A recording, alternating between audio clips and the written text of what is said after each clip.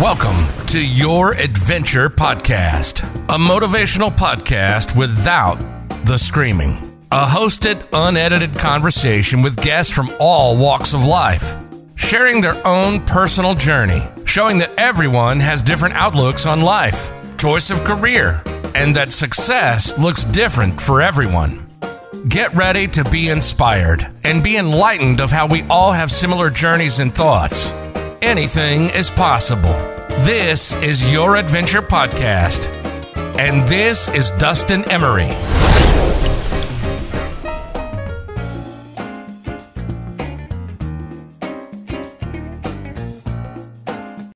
Hey guys, welcome back to another episode of Your Adventure Podcast, and this is your host as always, Dustin, and today I have a special guest in the studio, Nolan Kistler. Is that how you say the last name? That's right. I was looking at that. Made me think of Christmas for a second. I don't know why, but it's cool that Brandon was able to connect us. Absolutely. He texted me about it and was kind of all excited. He's a good dude. Yeah, Brandon had a lot of fun in high school, wrestled together. He's a good guy. Actually, I never knew that he wrestled, until I saw that he mentioned you. I was like, oh, I actually didn't know that about him. Yeah, he dabbled in it a little bit. I mean, he didn't have that long. He didn't have that much experience, but for what he had, he did real well. Yeah, we'll get into your wrestling because I definitely looked you up and some of your stats. Cool. I'm pretty interested in that. And then your law, obviously, where you're going to now. And then also congratulations on getting married soon. Thank you very much. But we'll start at the beginning and work our way up to your adventure you call life right now. Your first childhood dream. What'd you think about? Yeah, when I was younger, I wanted to serve in the military. I thought Army. We had a dress up day at school. Mm. Everybody comes to class and they have their costume on, and I just thought there was something cool about serving your country, and it's almost doing something that's greater than yourself. Intrigued me when I was younger, and that was my perspective. And my brother was pretty similar. We both had that desire, but no one in our family served in the military, so I'm not entirely sure where it came from. I think it's just a personal intrigue. Mm-hmm. Is there a certain part of the branch that you thought about, or a certain position that you thought about, or was it just military? Yeah, just military in general. Mm-hmm. I did like the fact that with Air Force, you get to fly a plane like that. Just as a kid, it just that sounds fun. Super sick. Yeah. Driving a big machine in the air, just something about it. Just really, I thought that would be cool. Mm. What's the word? How far apart are you and your brother in age? We're 14 months. Oh, okay. Oh, wow. So you guys have to be really close. I have a big age gap between me and my brothers, but okay. Yeah. What's the age gap? So the middle brother that I was talking about before, we have an 8-year age gap. Dang. Okay. Yeah. But we're close. As we got older, it got better. But it's always interesting to hear other people who have closer siblings compared to my own, because I don't know any different. I remember growing up when we were younger, a lot of strangers would come up because my mom would dress us as twins. My brother hated it because he's the older brother. He didn't want to look like we were twins, and he would get real upset, and people would come up and, oh, your twins are so cute, and he would tell them, and he's a young kid, he's like, no, we're not twins. I'm the big brother. Yeah. I'm sure he reminds you all the time. I'm the oldest here. Oh yeah. Yeah. Yeah, it's always funny that way too. Okay, so military, and then let's get into your high school years. I saw that you got into wrestling, and what was your mindset at that point? Sure. As you got older, obviously you're drifting away from military. Now you're thinking, what do I do? I guess for the rest of my life, in a way. Sure. So my family, my dad and my uncles were really good wrestlers, and they wrestled in Riverside.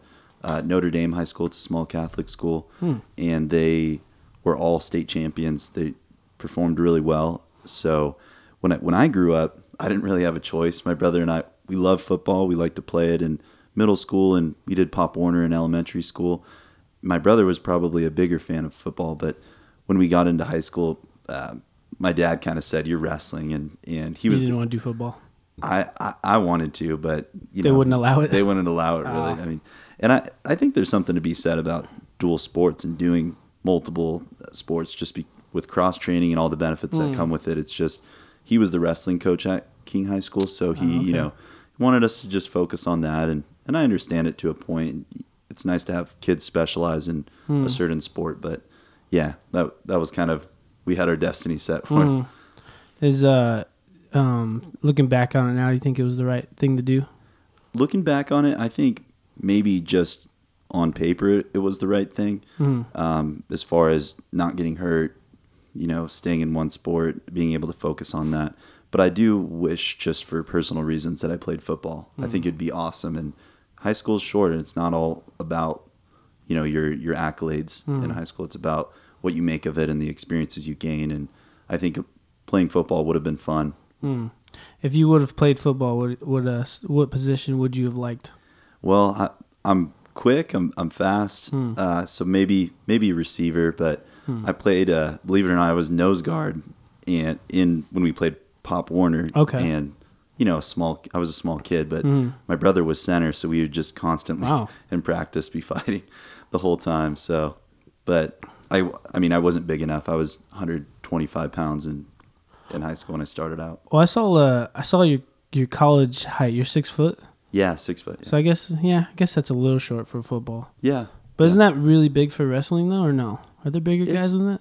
There's the weight class, like Brandon, it goes all the way up to 285 pounds. That's the. Oh wow! I actually didn't know that. But there's big. It is. Yeah, it is big. There's kids. The cool thing about wrestling, you have real short, stocky kids, real tall, lanky kids, kind of like me. I had a little more leverage, and then you have kids right in the middle.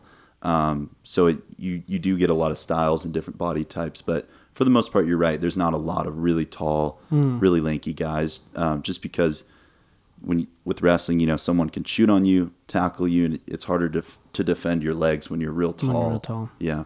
What's I know this is probably a weird question, but did you get cauliflower ears for wrestling? Yeah, I did. They're not terrible. They're but not I got terrible. Yeah. How do you get rid of those? I'm always when I watch UFC. When I see them have like really messed up ears, I'm like, how do you get rid of that? Yeah, I mean, and how does it happen? It's funny. Some kids never get it, and they're training a lot harder than other kids. And some kids, they have one practice and just get kind of so weird. But if you catch it at the right time when it's swollen, you just take a needle and drain it out. And sometimes it'll look like a raisin, and you get a really ugly looking ear. And then other times it's okay. So yeah, it was funny. There's a lot of kids who wanted it, and it's kind of dumb. They would like a mark of passage or something. Mark of passage, yeah. And they would be punching themselves in the ear, and it's just kind of lame, Really? I mean, just for kind of just being silly. Oh wow. Now, what was your record in high school? In high school, I couldn't tell you my record, to be honest. I'm not really sure. I'm not sure. I think my senior year, I lost maybe a handful of matches, and I probably wrestled 70 matches. So that's a lot in 1 year, though. 70. Yeah, but probably including a little bit of off season too, around 70. Yeah. What's like a season for wrestling? Like I played basketball in high school, so I know what that season looks like. But how's wrestling? How's that set up? It goes from pretty much from summer all the way to March, but it doesn't really pick up heavily until after Thanksgiving. I think that's when official season starts. Okay. But we're training, doing a little freestyle wrestling, which is a little bit different from folk style wrestling, and you're doing that over summer, and then you kind of transition into folk style. Season starts officially probably in November. You said folk style? Folk style, yeah. What does that mean? So that's if you watch any sort of college wrestling on the NCAA, that's folk style wrestling. Okay. And interestingly enough, the United States is the only country that has that. Yeah. Oh wow. If you watch the Olympics, that's all freestyle. The difference is you can lock your hands in freestyle when you're on top. You try to turn a guy over to his back. Okay. Folk style is a little bit. You can't lock your hands. It's a violation. So it sounds like a very minor thing, but it makes a big difference. I was going to say, if you can lock it, you have to have a better advantage, I'm assuming, right? Absolutely. And the bottom wrestler is just trying to stay on his belly like an abalone shell. He doesn't want to get turned over. as opposed to folk style, you're actually trying to get up off the bottom and up to your feet again. Now, I'm assuming a lot of people thought your wrestling was going to look like WWE. Yeah. I'm assuming that's obviously not true because I've seen wrestling before, and I'll say it compared to WWE, it's definitely more technique and boring. Yeah, that's true. I'm assuming you got that a lot. Absolutely. I mean, there's kids that have come out and wrestled on, kids, real tough kids that came out because they thought it was going to be like WWE, and they end up doing real well. But yeah, it's not the most spectator friendly sport because it's very technical, and especially when you get to the higher levels, because both wrestlers are a lot of times very good technically and they have good defense. It's a head-to-head match, and there's not like a blowout. So like anything with any other sport, sometimes very competitive matches aren't as interesting. Now, talk about making weight, because you have to make weight, right? Yeah. So I've heard different, stories about making weight when it comes to fighting and in any fighting sport. Is it really dangerous and drastic for some people, or are you taking a better approach, a good approach, more healthier? That's an interesting question because I've really come a long way with that. In high school, it was, I think, a little bit more. I just had more of an old school mentality. You make weight, no excuses, and we would sauna. We had to have trash bags on, running around, which is wow. Yeah, we had a buddy of mine at the CIF wrestling championship. Okay, he cut he's trying to cut 10 pounds in one night, and he didn't make it. He passed out on the side of the road, and he didn't make it to the tournament. And he was a stud wrestler. So I think there's something to be said about not cutting so much so that you feel yourself, you feel natural, you feel good on the day of the match. And that's what in college, my senior year, I didn't cut any weight. I wrestled at 174 pounds, and I saw that. And I felt big, I felt strong, but I didn't have to cut any weight. And everybody has a different body and different style, but I think I just found my perfect way to cut weight towards the end, and that was not having to kill myself every time. Yeah, killing is a good word to use, or the accurate word, because other people I've talked to about cutting weight just for any type of fighting, it seems so dangerous, the way they do it, or especially like you were talking about with your buddy, trying to drop 10 pounds in one night. I mean, I don't even know if that's possible. Yeah. He was a little. It's possible. There's stories back in the day. My dad wrestled at the University of Iowa, and they would cut 10 pounds just before a dual meet. Wow. Jump in the sauna. But that's why nowadays wrestling's a little different. They have after a dual meet, you only have an hour before you wrestle, and that's in place so that people don't. You're de-incentivized to cut as much weight because within an hour you got to feel good and be ready to wrestle. So a dual meet is you have two matches back to back, or you have the dual meet. The dual meet is one match, but it's your team against their team. So it's similar to like a basketball game. You have your full lineup of your team, and you go just against one team, as opposed to a wrestling tournament where you're in a bracket and you're individually competing for the championship. And you individually, that was going to be my next question, because I know wrestling, like you said, does have teams.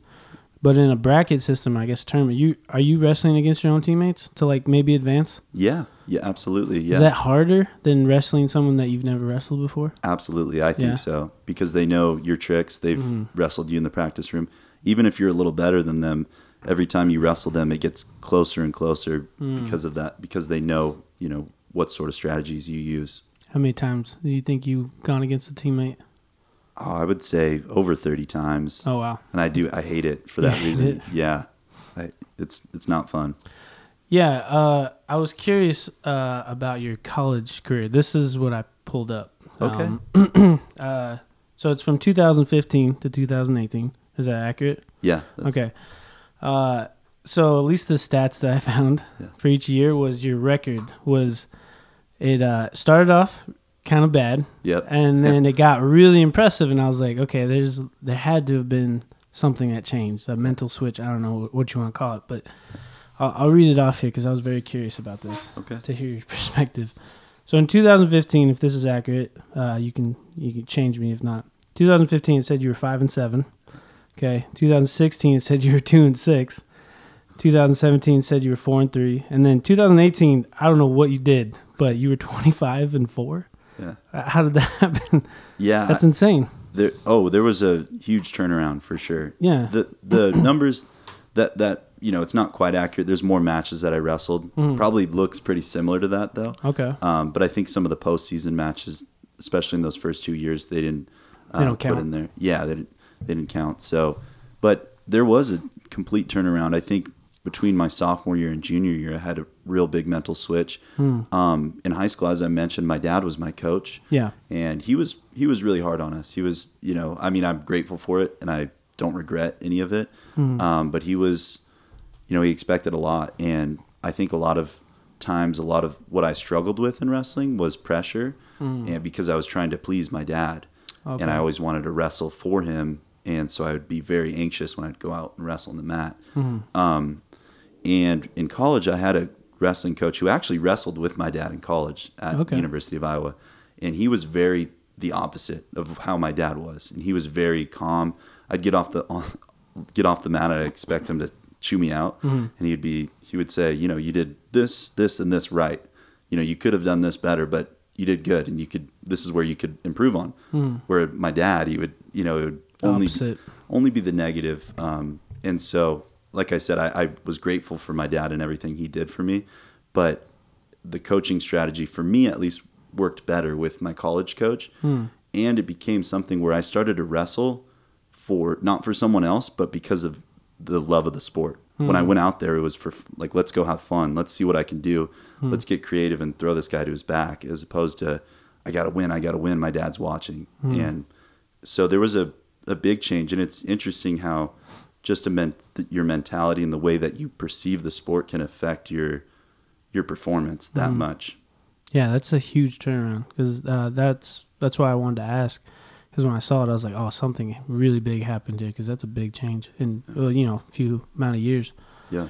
Now, at least what I was looking up when I Googled your name, which actually it comes up very quickly actually when I Googled your name. But so how do you become an All-American exactly, like in a sport? I never understood that. Like how many accolades do you have to get that title?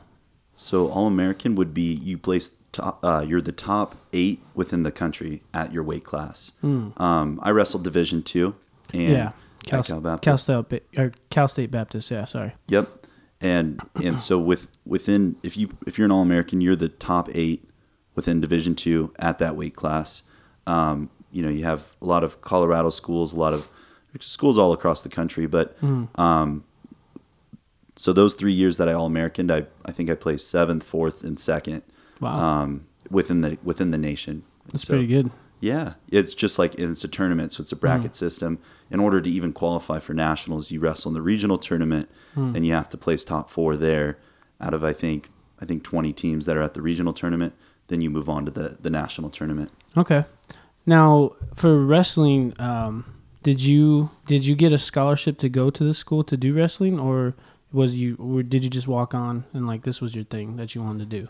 No, I did get a scholarship, and that was a big reason why I went to Cal Baptist. Obviously, I wanted to go because I had the connection. My dad wrestled with that coach at the University of Iowa.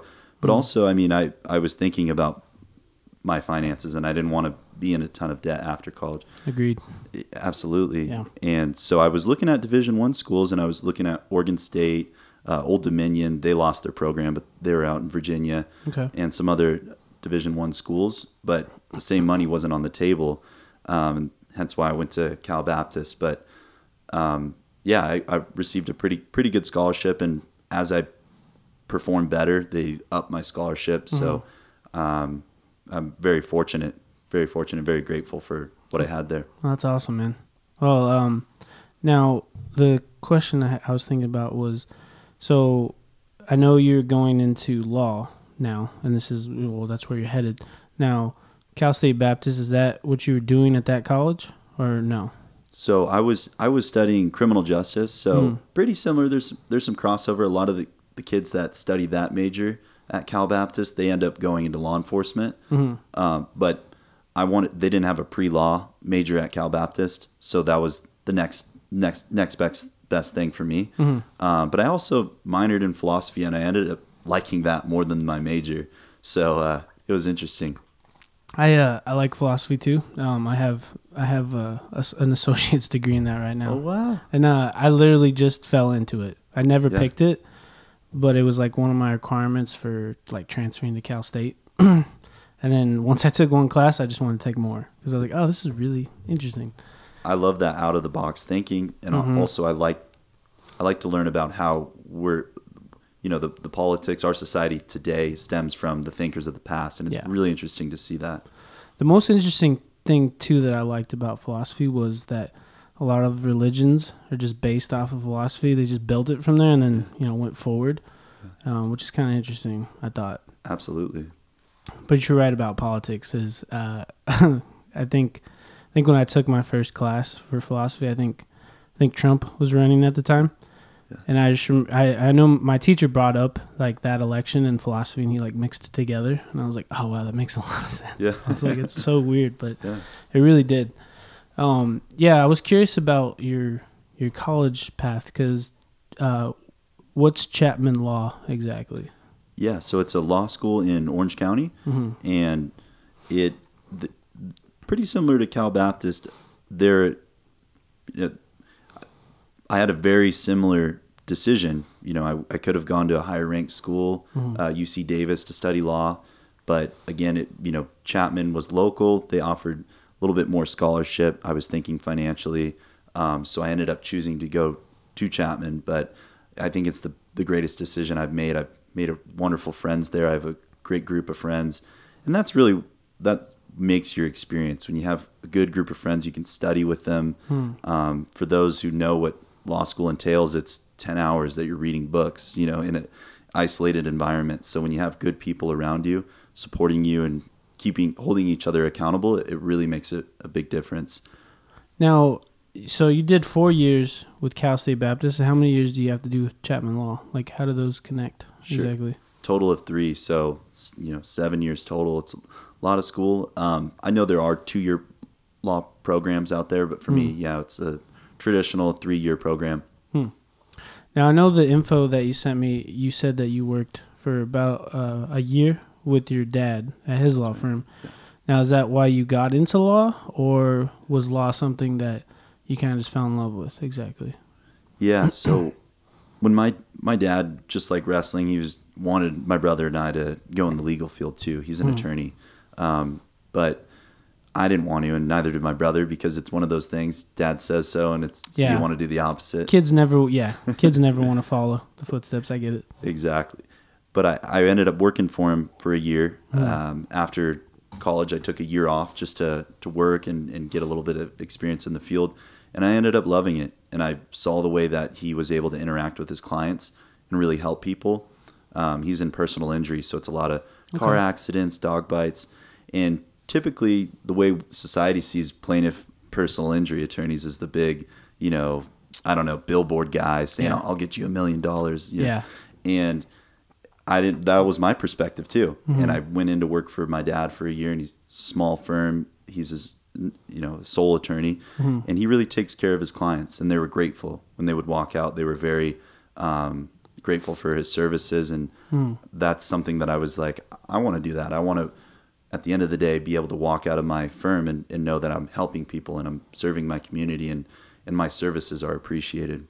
Now, what did you do for a year? Because you're not you're not a lawyer or anything at that time. So what were you actually able to do for his firm? Sure. So I actually, so a lot of the claims were in the point. So we represent the injured individual. Okay. And they're within this time period where the statute of limitations is 2 years minus a day, or 3 years minus a day, excuse me. But before that period, there's a time in which it could get settled. The case could be negotiated, resolved without the need to go to trial, which is a lot of cost, expenses. Nobody wants to go to trial. No sides. I was gonna say most people just settle, right? Because Most you're gonna people's- lose more money. I would say 98% of cases will settle. That's big. That's a Yeah. lot. And it's nice too because it saves everybody time and money. And so I was negotiating a lot of the claims and getting them, getting a fair and reasonable settlement for our clients.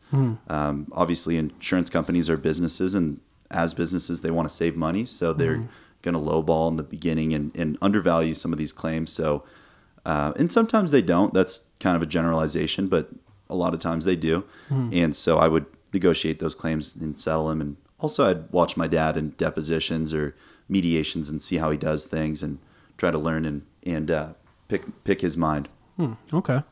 All right. Well, that's nice. Then you fell in love with it in your own way, even though it was, your dad's thing at the time. Yeah.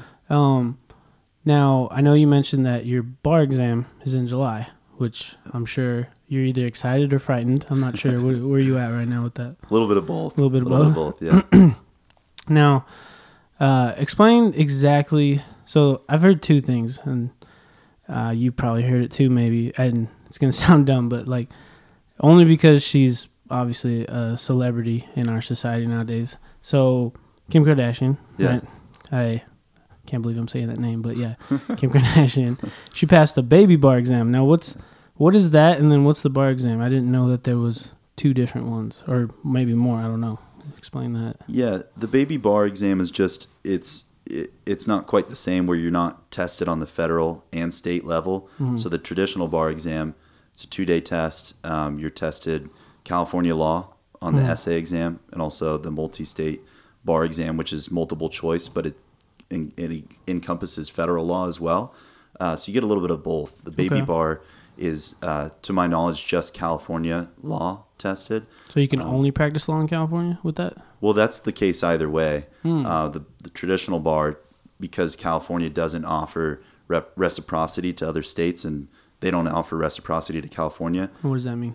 means that if I pass the California bar, Okay. I can't move to Arizona and practice law out there. Okay. And it's just, it makes a little bit of sense. California law is very different from Arizona, and but there's a multi-state bar exam. It encompasses like 30 different states, and so my plan is to take the California bar exam in July, Okay. and then the following February take the multi-state bar exam, so that if need be, if I desired to move or go to another state, I could practice in one of those states. And there's like 30 on the list. It's Okay. Okay. All right. That makes sense. Yeah. I really wondered what that meant exactly. Mainly just because everyone was like, oh, she's a lawyer now. And I was like, well, what's baby bar mean though? I'm like, I don't know. Yeah. Now you said, okay, you did say a 2-day testing for the baby bar. Now, how long does it take for you to take your test? I didn't know it was going to be over multiple days. I thought it would just, you come in, you do it. So the baby bar, I believe, is only 1 day. The bar is 2 days, and or the traditional bar is 2 days. Other than that, I don't really know because the baby bar isn't something that I've sought out. So I'm not entirely sure what else or how it's different from the bar exam. But I just know that the bar exam's thought of at least as much more difficult, and it's more time consuming, longer test. And it, like I said, it encompasses that federal law too. So you're getting a more of an oversight of the legal system of the United States as opposed to just California. Mm-hmm. Now, are you paying for this test yourself? Is that how it works? Yeah, it's expensive. It's probably $1,000 just to sign up. Wow. And you got to take a prep course usually, and that's about $1,500 to $2,000. But I'm a Barbary representative, which Barbary is just one of the vendors who offers their services, and they prepare you for the bar. Mm-hmm. And so at school, I just sign up my friends, and fortunately, they gave me their services for free, so I don't have to pay for a. Oh, that's nice. Yeah, so I just got lucky. I met someone on campus that was a friend of mine, and she introduced me to one of the Barbary representatives, and he's like, "Hey, you want a job?" And I was like, "Sure." There you go. I'll tell my friends to sign up. Everything comes to you at the right time sometimes, Absolutely. Now, what type of law exactly do you want to practice? Are you looking for the same personal injury thing like your dad? Definitely want to do personal injury, but I also really want to practice estate planning. So managing people's assets, writing trusts for people. a big thing that a lot of people don't know is that if you have a will, that's not enough to avoid probate. Really? It's not enough, and probate's very time costly. It's expensive. You got to pay attorneys a minimum standard. The state of California requires that you pay them. I don't know the exact percentage. I think it's roughly like 20% of the total assets. Something kind of astronomical. Astronomical like that. And so a lot of people want to avoid it, but they don't know that you need a trust in order to avoid probate. So, and it's just a contract. It's just a simple contract. Attorneys can write that up, and obviously making sure that they're up to speed with the law and the changes in the law. But it's something that I think it would be fun to offer my clients, just to have a all-encompassing firm. You know, if I have a client who, unfortunately, they're in an accident, but they have a grandpa who's, on, sort of declining health, and they want to make sure that his assets are protected, avoid any creditors, avoid the possibility of probate, then I could draft a trust for them. Okay. Now, would you recommend like a trust for anybody, or is that just people with a lot of assets? I'm always curious about that part. Everybody. And my professor, he unfortunately passed away, my estate planning professor. He was a very big proponent of that, because a lot of people, and I think it's a misconception, they think that estate planning it's a tool of the rich. Yeah, that's my thought. That's why I asked it. That's why. But the thing with the trust, everybody avoids probate, and nobody wants to go to probate. It's terrible. It's, all of your private documents are...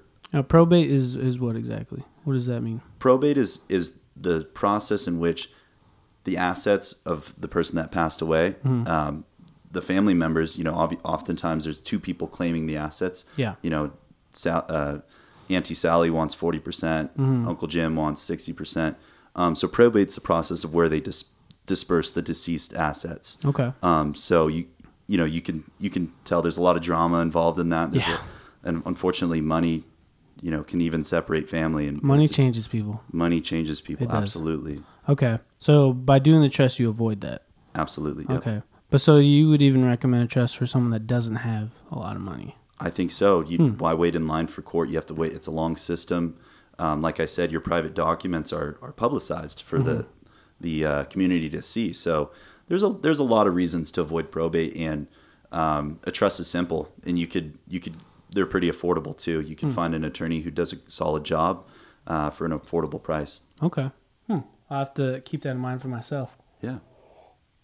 Yeah, because I won't go into detail, but I have a family member who she's basically like in charge of the trust it's a cousin of mine. She's in charge of the trust, and then she basically disperses all the funds to all the grandchildren.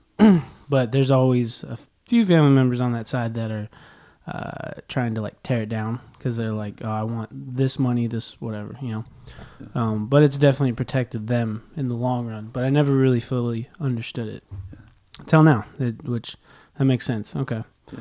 So now, lawyer, All-American wrestler, I'm assuming there's times where you need a mental break, health break. Is there some things that you do to keep yourself going? Because obviously a lot of this stuff can be stressful, looking at anybody looking at their own future, trying to build it. Yeah. There's always times where you're like, crap, like, am I doing the right thing? I'm tired, etc. Is there anything you do to help yourself? Well, I know you played basketball, and so we're both athletes, and I think that, at least in high school, was my release, being able to just go in there and work out. Like, it's something that it's tough, but it's a privilege. And to this day, I still wrestle, and I still go in and help. My daddy's still a wrestling coach at Martin Luther King High School. Okay. My brother's a coach in the community too That's what he told me. John W. North High School, and so I'll go in and wrestle with them. My brother and I were also, sometimes we wrestle with a UFC fighter. His name's Edmund Shabazian. He's a stud fighter, and it's a lot of fun. And he's actually, his background's not wrestling. He wrestled a little bit, but he's a great wrestler. And that I just have so much respect for mixed martial artists, because they're just so well rounded. I couldn't take a punch to the face. I probably can't. I don't think most people could. Yeah, but there's just so many areas where I'm a wrestler. I'm good there, but I'm vulnerable, from a jiu-jitsu standpoint or from Muay Thai. On their feet, pretty much. Exactly. Yeah. So I just have a lot of respect. But we stay in shape that way, and it's a good way to just clear your mind and like you said, just be able to release some stress. All right, so just keeping healthy, physical. Now, I know you're getting married soon. So like, what does your fiance do? Is she excited for where you're going? She's very excited. She's I'm not gonna lie, it's been stressful in the past few months. We've been trying to figure out the venue, and apparently this year is the most popular wedding year in the history of our nation. Really? Because of COVID, everybody either postponed, and so you had that overflow the following year. Okay, that makes sense. So I mean, we were looking at a lot of venues, and there was no availability on any Saturday, for instance, at this one venue. But fortunately, we found this another venue where it's just some owner on this avocado farm. He's got a big barn that he just plopped up in his farm, and he's not on the commercial wedding list, so he doesn't have everybody coming in.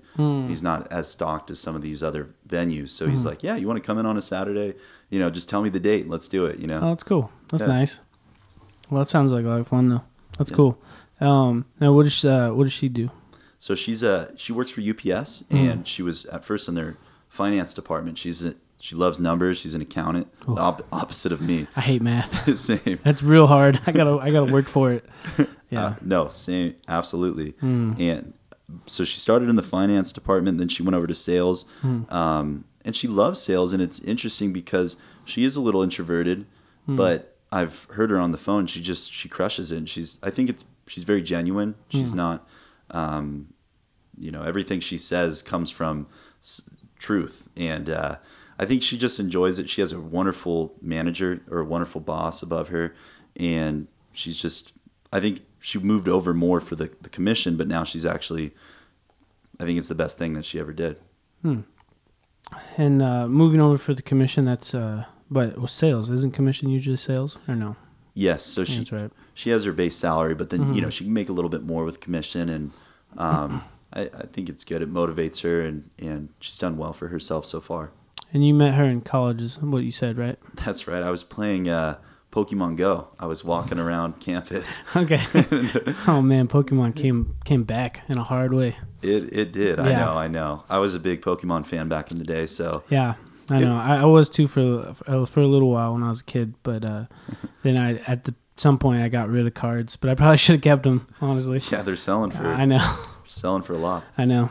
Okay, so you met her playing the game. She was playing it too, or you were just playing it? I was playing it with my brother, and really, I didn't like it that much. It was something my brother and I could do. We could skate around campus on our longboards, catch a Pikachu, and I walk up to her, and she was on her phone, so I thought she was playing too.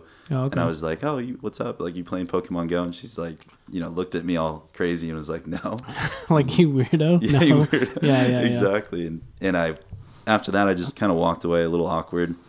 And I asked my brother, like, who was that? Like, she's pretty cute. And he was like, oh, that's Katarina. I had a class with her. And I just kind of looked her up on Instagram, and Power of social media. Power of social media. Social media. And we had mutual friends. Okay. One of her best friends was dating a friend of mine. So we ended up going on a hike and doing some fun dates in the beginning. We had a rocky beginning, though. We on our first date, our car got broken into. Wow. And your cars or hers? It was my car. Oh, man. It was my car. That's rough. I made a rookie mistake. I parked at the bottom of Mount Rubidoux, and it's a beautiful area, but... Yeah, I've done that hike. You have? Yeah.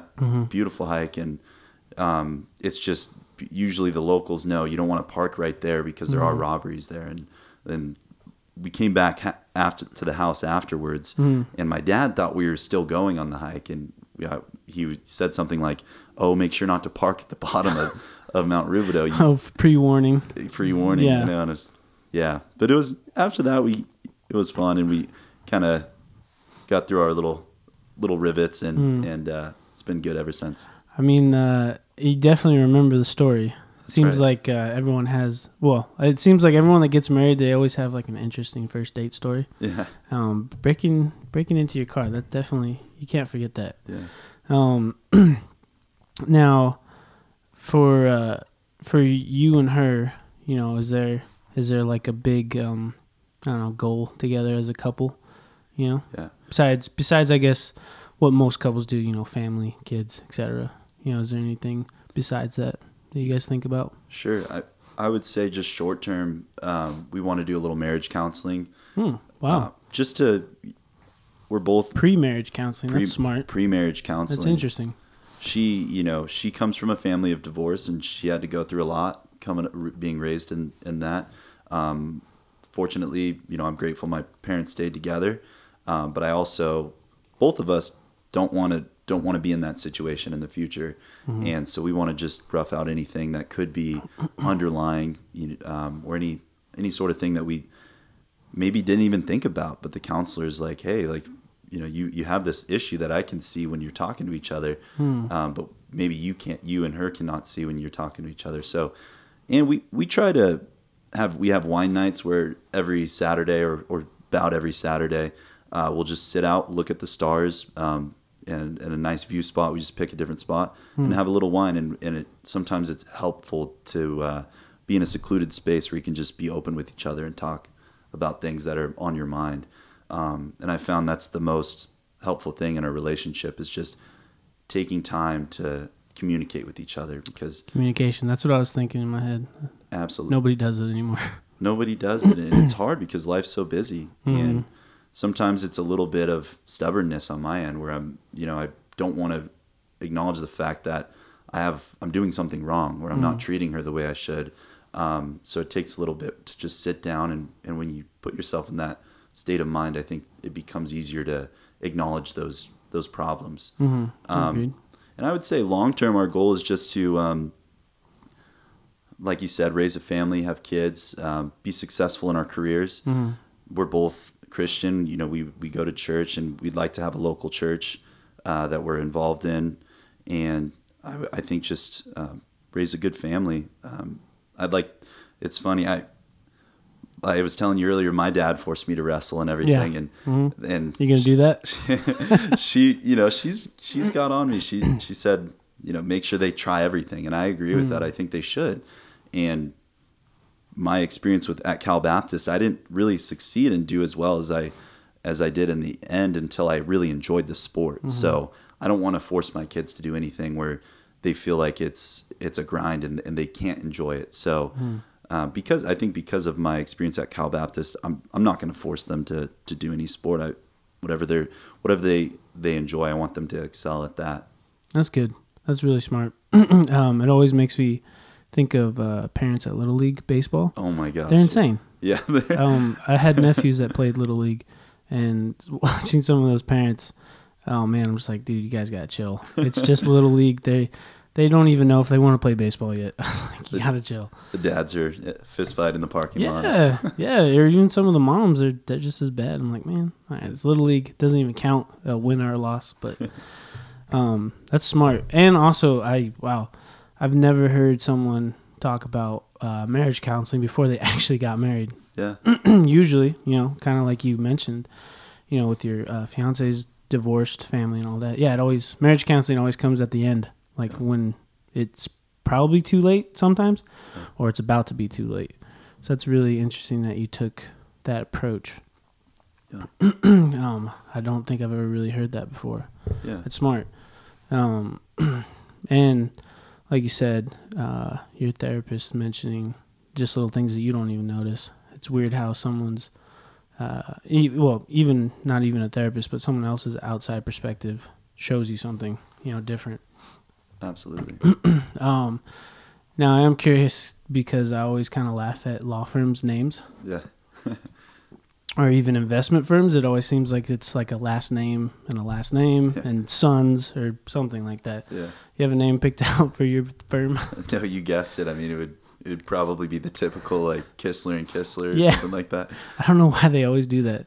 I don't know. So either, interesting to be honest. I couldn't tell you. Like, why not just call it Walmart or the know. Walmart firm? You know. Or I would just want, I don't know, something interesting or something different. Yeah. I don't know. That's what I always think about. And in the movies, it seems like it always does that too. There are firms that do that. I think it's just as you know, when you go to a firm, you're buying that attorney's services, so it's almost kind of transparent, like you're buying Kistler's services, you know, their legal services, and maybe that's how it started. I think it's also attorneys they're a little bit into themselves, you know, that's kind of part of the field. A lot of attorneys are a little bit self-centered, and maybe that has to do with it a little bit. But to be honest, for my own firm, it wouldn't have to be Kistler and Kistler. It could be anything. There's a firm that my buddy's working at. It's called Valiant Law. So, you know, they have different. That's not bad. Yeah, they got different names, but that's true. I never thought of what the reason for that. Why that's the case. It popped in my head. Like, I think the first. It popped into my head when Brandon told me that you were going to school for law. I was like, I wonder if he works at a firm that's like, some name and Sons. Yeah. Or it's always Sons or something like that. It makes me laugh. But actually, what since you did bring that up, lawyers kind of being into themselves, do you take your wins and losses pretty well when it comes to that, or maybe your dad actually? Because I would assume for a lot of lawyers, they don't want to lose very much. Yeah. How does that feel, being on that side? Yeah, that's interesting. For me, I mean, I haven't had a lot of experience losing or winning as an attorney. Yeah. I have no experience yet, but law school is very humbling in itself. It's you're testing. It's like undergrad where you take one final. Sometimes that's 100% of your grade.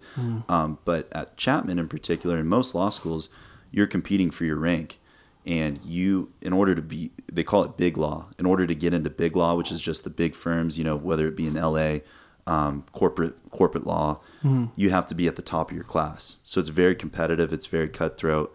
There's stories of people ripping pages out of their, you know, other students, their colleagues' books, just, you know, crazy stuff like that. But with that said, it is very humbling because there's other smart kids that go to, you know, the same school as you, and they're taking the same test. And sometimes, you know, you have a bad day and that test is 100% of your grade. Just this last semester, I loved constitutional law. It was a lot of fun. Okay. And it was something that kind of clicked with me. It has a lot of philosophical foundations. Meaning to it, absolutely. But the, you know, thing with the test, and especially in law school, you have a time limit. It's very limited. It's a 3-hour test that they condense into 1 hour, for instance. Wow. And so you have 1 hour to complete it. Okay. Yep. And it's just you're speeding through. You got to type fast. And in this particular test, I didn't even get to a full question, the last question, which was like 25% of the grade. I think I did real well in the other portions of the test, but that in itself, you know, takes me out of the running for probably to get the top grade. And that's a humbling experience. But it's also, you know, you learn to get up and move on to the next class, to the next challenge. But it's a humbling experience.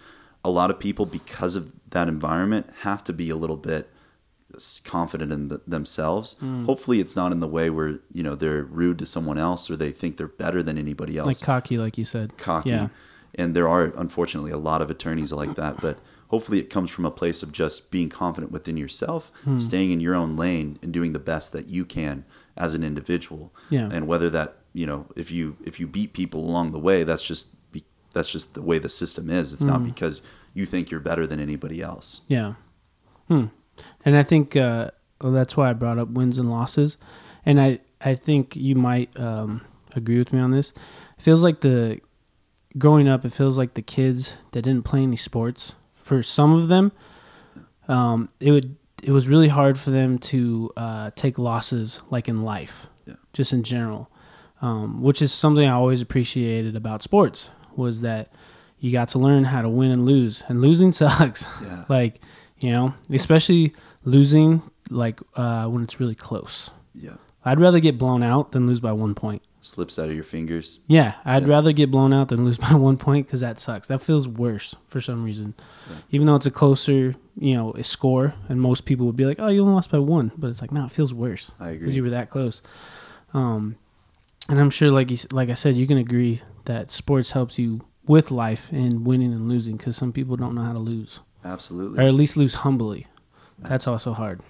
Yeah, I mean, with wrestling and, I mean, all sports, and with wrestling too, I mean, it's you versus another person, and when they beat you, it's your will versus theirs, and they outdid you. That person standing next to you, they literally bested you, and their strength, their wit, their technique was better than yours. And so it's a very humbling experience, and a lot of people, even myself, you cry like after you lose. And, my dad was very big on being professional, even in loss. And some kids would throw their headgear and they'd get upset and run out the door. And he didn't put up with that. And I think there's a lot to be said about that, because in life we're all going to face losses, and we really have to be wary about the way we present ourselves after that. And in sports, I 100% agree. Train that mentality. It's you have spectators, you have people watching you, and your family there, and you can't just throw a fit. You also have kids. You have kids. I always think about that the most. Yes, because they're like sponges. They'll take in anything, And I think if they see you react in a bad way when you lose, I think it just like imprints on them, and they just want to do that because it looks normal, I guess. And it's what you do. You're their superstar. You're out there, whether it be playing basketball, out there and they're watching you, and you're like their Superman. And so the way that you, interact and the way that you take that loss really does affect others. Wow. Yeah, I don't know. That's what I always think about. I don't have kids, but my nephews, I just look at them, I'm like, all right. Now you mentioned, I was going to come back to this. You mentioned the constitutional law. Yeah. Does that have to do with, I don't know if this is right, but constitutional law makes me think of like cases about, I don't know, race. It makes me think of that. I don't know if that's connected, is it? Yeah. So broad scope constitutional law is, we have a system of federalism. That's our system of government. And what it means is that we have a strong national government, but then we also have smaller state governments, and they check each other. Before the Constitution, we had the Articles of Confederation, and they were weak. And they were weak because it gave the federal government no power. The government couldn't tax. It's slipping off. Oh, yeah, it's slipping off. You can pull it forward more. Perfect. Yeah, it'll stay. Okay. Hopefully. Perfect. You're good. That was our system of government, but we had Articles of Confederation. They weren't good enough. The government didn't have power to enforce any of the powers it was granted. So then we had the Constitution, which gave all the states and the people gave their power to the federal government. It's an agreement among the people and the government that, hey, we have the power, the people have the power, but the federal government is going to ensure that it administers the will of the people. And so it's a beautiful government, or beautiful document, and the framers really, just to this day, I'm very just astonished about their thought and how this document, just a written document, has lasted so ages. But also with that, our framers weren't perfect, and there was a lot of racial inadequacies. The framers, some of them themselves owned slaves. So we have that, but you have a great system set up with the Constitution. But as we progress and as we see these issues play out and see how people are treated, unfairly, then we realize, hey, look, we don't have the rights that we thought that we did, and we don't have certain individual rights. So the Bill of Rights was incorporated into the states through the 14th Amendment. It's incorporated into the states. So before the Constitution granted no individual liberties. It's just the Constitution says this, government can do this, but it does not grant you and I individual liberties. But then once the Bill of Rights was incorporated, we have individual liberties, and you see how that plays out. There's famous cases where minorities are given voting rights or other landmark decisions that really establish our nation. So the constitutional law and the Supreme Court just plays a major role in our lives and our rights. You think it's funny that you say that, on our rights. Do you think a lot of people don't actually know their rights? I think so. Yeah, I think a lot of people don't. I think a lot of it, at least my belief, is that a lot of it is innate. I think a lot of it is we do have certain expectations, but this could be me coming from the United States of America from that perspective. I think privileged compared to the rest of the world. But other people, they may not have the same belief as me, but I think that there's certain rights that we can all agree on. Hey, you shouldn't go kill someone. You shouldn't. But when it comes down to the nitty gritty things, where we dispute certain rights, then that's different. And I think that's why we need Supreme Court justices to really look at these issues, see the way our laws developed, and think of what's best for the people. And because they're not easy decisions, none of it is. When you get down to the nitty gritty stuff, not murder, obviously. Yeah, I don't think that one's going to change. Yeah, I feel like that's a human thing that just like, it's wrong. I don't think you can get around it. Yeah, there's no wiggle room on that one. That's what I was going to ask too. Obviously not about murder, but that. Do you think, because it seems like a lot of our laws obviously have been in place for so long, right? Do you think that some of them have gotten outdated because society has evolved so much? Yeah. Do you think that? Or absolutely, yeah. Yeah. Absolutely. And that's the whole debate with originalists and non-originalists, and they interpret the Constitution. Some is strict, those that are completely originalists say we don't touch it at all. It's perfect. It's perfect, don't touch it. But the thing that a lot of people don't understand is that even originalists, that's such a large category. There's a lot of different subsects within that say no. It's a great document, but we got to adapt to society. Yeah. And we have to. So, and same with non-originalists. A lot of non-originalists are perceived as, oh, they just want to throw it in the shredder, the Constitution in the shredder, and let's start new. That's not the case. A lot of them really respect the structure of the Constitution. They think it's a great document, but they realize also that that we need to adapt.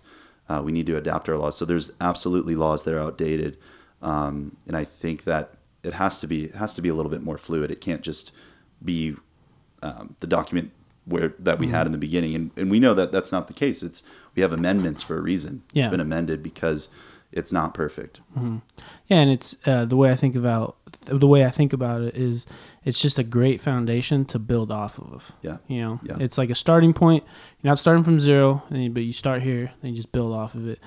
And that's what I've always thought about in general, just with government. Maybe not law, but just that. What worked back then, I don't think not a lot of it's going to work now, just because society has changed so much in general. Obviously back then governments, they weren't as accepting as accepting of everybody. Right. Obviously now we are, so it's a different ball game. That's what I always think about the most. But yeah. Well, wrapping it up here pretty soon. I ask this to everybody, because everyone who's been on my show have come from different backgrounds. Different careers that they want to pursue. You're my first lawyer, or future lawyer, Yeah. So I was actually pretty excited about that, just because law's interesting. It's a can of worms, really, but It sure is. yeah. So I applaud you for going down that road. For yourself, either personal or career-wise as well. I'm sure you probably have both. But what does success look to you? Or not look to you. What does success look like for you? What does it mean to you? Because I think for our society nowadays, since we have internet, social media, people look at success as this. They have a big yacht, they have a boat, they have a big career, whatever. But for you personally, what does that look like for you? What does it mean to you? Yeah. I think that my perception of success has changed a lot, and recently too. As an athlete, I think that when you compete, it is sort of a lone journey in a sense. Even on a team sport, you're looking to perhaps go to college or to win a CIF championship in high school, and while you're working with others, you have your own destiny, you have your own path and goals that you want to accomplish for yourself. And I think that perspective and that thought as an athlete has changed for me, I think the biggest influence was my experience with coaching. I went back during that year after college to coach wrestling at King High School, and I went back with a mindset of, I want this team to do really well because I'm the coach now, and I want to look good as a coach. Yeah. And maybe, I mean, that's not what I was thinking, but I think deep down that's what I was thinking, and that was my motivations. But when we had failure, when we didn't do as well, I was crushed. I was like, shoot, am I the reason why we're not doing well? You know, am I not good enough? And my perspective since then has been, coaching is, you coach for the sake of making these kids into better people, not just better athletes.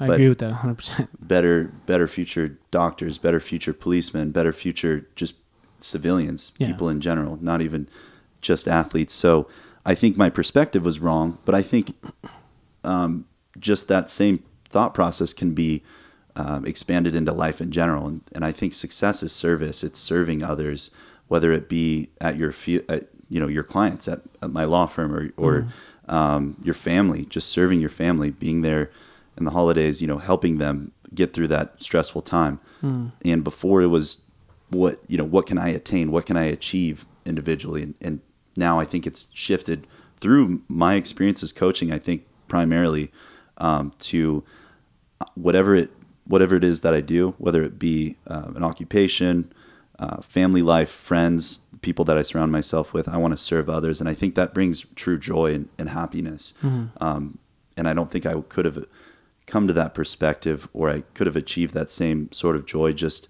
going on that one track of what can I get and obtain for myself. Yeah. It's instead of, like you said, instead of what can I get, what can I do for others? Can I do? And it seems like, in our society, a lot of people think of it the other way. Like you said, what can I get? Like, what do I get out of this if I do this? I always think about this in general for everything. I feel like when you start off to do something, whatever it is, if you go into it with the right mentality and you have like a good reason for doing it, I think the success and even money just comes naturally. I think it just shows up. Yeah. But if you go into it with the mindset of this needs to be a success, it needs to be a success, it needs to bring in lots of money, I feel like those people fail. Yeah. Because they're going into it with the wrong mindset. They're thinking about what can I get out of it instead of, what will it bring to others instead of myself. Yeah. So that's what I think of. And it seems like you kind of share that same mentality. It's kind of like the analogy of gifts. Like we just got past Christmas. Yeah. You everybody thinks before going into it, what am I going to get? Like, what am I getting? That new toy, that new dirt bike, whatever it be. And then it's interesting for most people, not everybody, but at least myself, when you give someone a gift and they open it up and you see their reaction, you can't mimic that sort of joy and happiness when you see their face and they're surprised and because maybe when you get a gift in that moment you're stoked and I got the new toy, but it fades, and there's something about just doing stuff for others that it's more it lasts a little longer, or it's at least a little bit more, I don't know, eternal if you think of it that way. It's a memory, it's an experience that you hold on to. That's what I think about with like traveling. Like, for example, the photo behind you, with Half Dome Yosemite. Like, I can remember the memories and the experience of it. But the stuff I bought there, like souvenirs and stuff, all that stuff eventually, I don't care about it anymore because it's in the moment and it fades and it's materialistic. Yeah. But the experience, the memories, that's what you hold on to. Absolutely. And that's why it makes it more joyful, I guess. So I get your point. Yeah. Well, man, we'll wrap it up there. I think you got a lot going on, but a lot going on in a good way. And you definitely have a bright future, and I hope and I wish the best, for you and your fiance and for your law journey. And I'll be rooting for you. I'll keep you in my prayers for your bar exam. Thank you. That's big, man. I hope you pass. Thank you. One round and done. That would be the best way to go. One and done. I know. I saw that in the message. One round. You just want to do it. I agree. I wouldn't want to take it multiple times either. Well, thank you for having me Yeah, man. I appreciate it. Dustin. Yeah. I'm glad Brandon hooked us up. Yeah. And I'm glad you accepted the offer. So, yeah, guys, that is today's episode. Remember that life is an adventure, so make sure you live it on your own terms. And I'll see you next episode. Thanks, man. Thank you, Dustin. You've been listening to Your Adventure Podcast with Dustin Emery. We hope you've gotten some useful and practical information from this podcast. And we hope that you've been truly inspired and motivated. We'll be back soon. But in the meantime, hook up with us on Instagram at Your Adventure Podcast. Until next time, this is Your Adventure Podcast signing off.